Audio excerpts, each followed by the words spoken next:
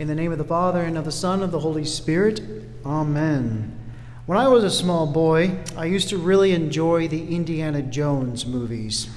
And one that sticks out for this weekend with our Mass readings is Indiana Jones and the Raiders of the Lost Ark, referring to the Ark of the Covenant. As far as dimensions and how it looked, they did a really good job of representing how it would have looked like in real life. But there was one part that they got wrong, which is the simple fact that, of course it's a fun movie, that's a given, but the fact is, the Ark of the Covenant is lost. Purposefully, it's been lost for the rest of our existence, of mankind. And the reason being is because we have a new Ark of the Covenant, who is actually not a what, but a who is the Blessed Virgin Mary. Now, this ties in with the assumption that we are remembering today, and it ties in with the importance to how it affects us now.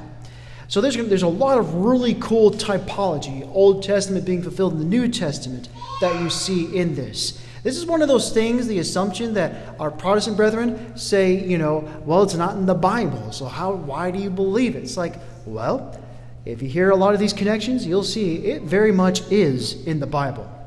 Now, there is a vast array of Mass readings we could have used for this Mass.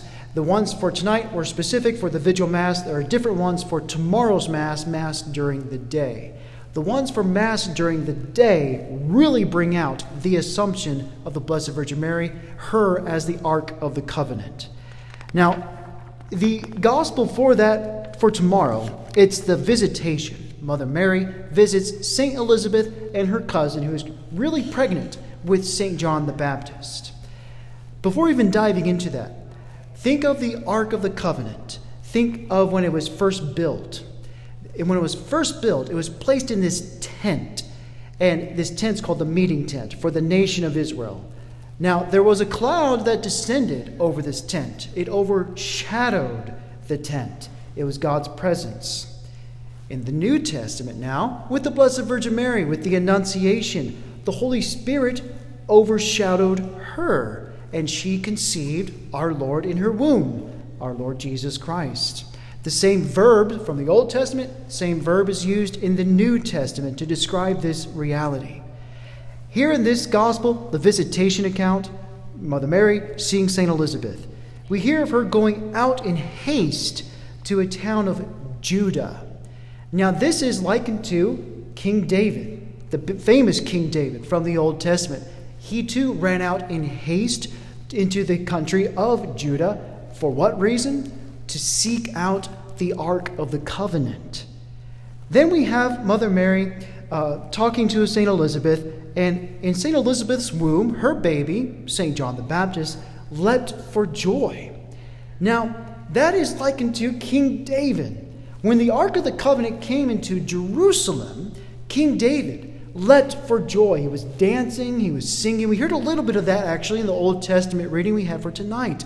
So now, the new prophet, St. John the Baptist, leapt for joy at the Ark of the Covenant that was just barely out of arm's reach because he was in his mother's belly, right in front of him, the Blessed Virgin Mary.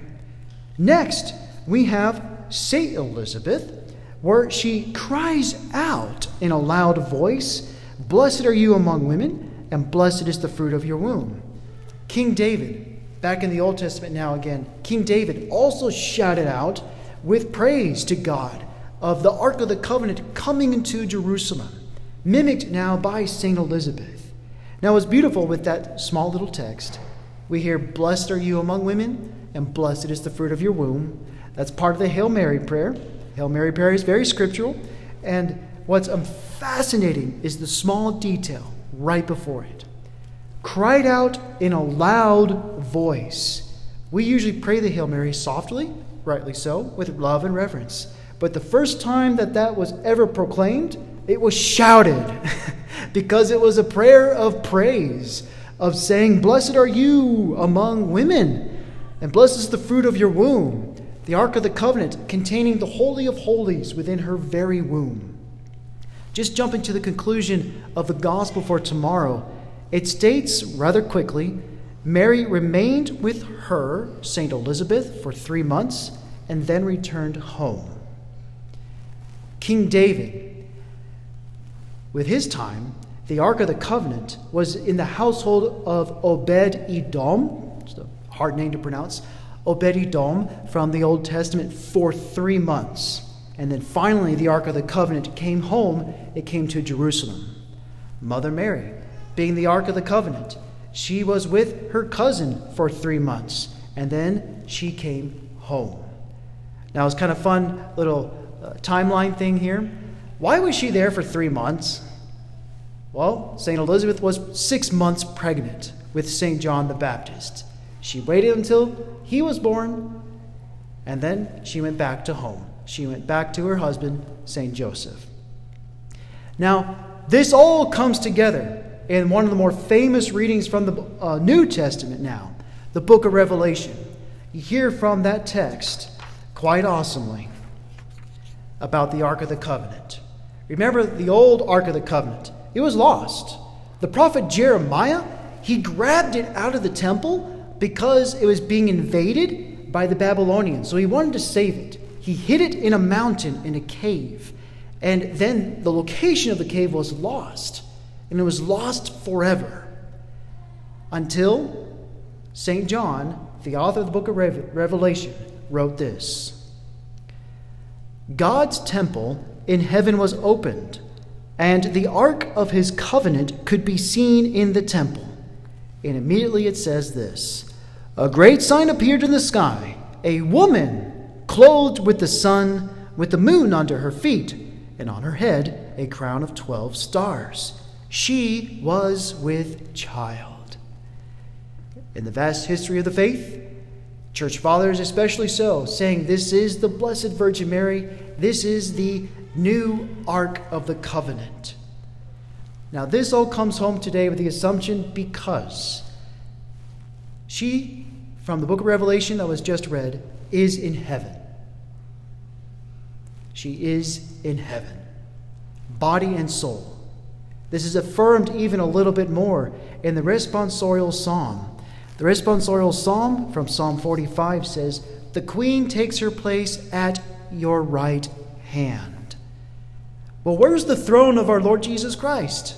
It's in heaven. Now, who is his queen? Usually you would think kings and queens, the wife of the king is the queen.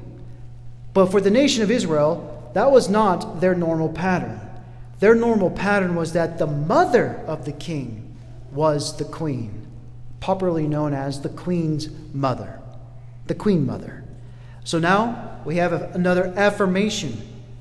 The queen mother, she's apparently at the right hand of the king. Well, the king's in heaven. His throne's in heaven.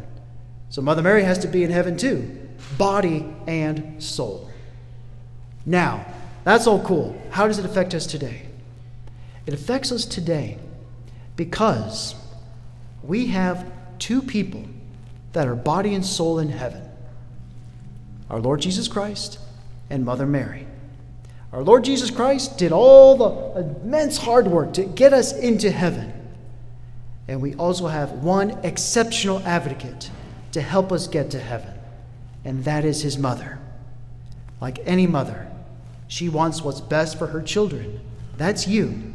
You're Mother Mary's children. Mother Mary wants you to be with her son so badly.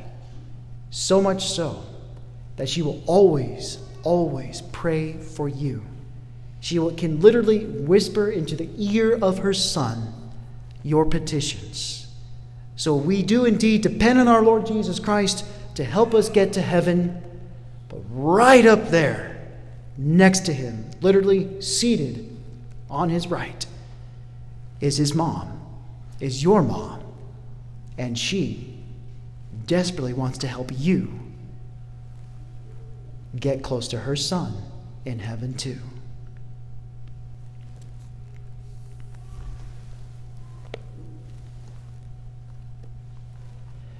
In the name of the Father, and of the Son, and of the Holy Spirit. Amen.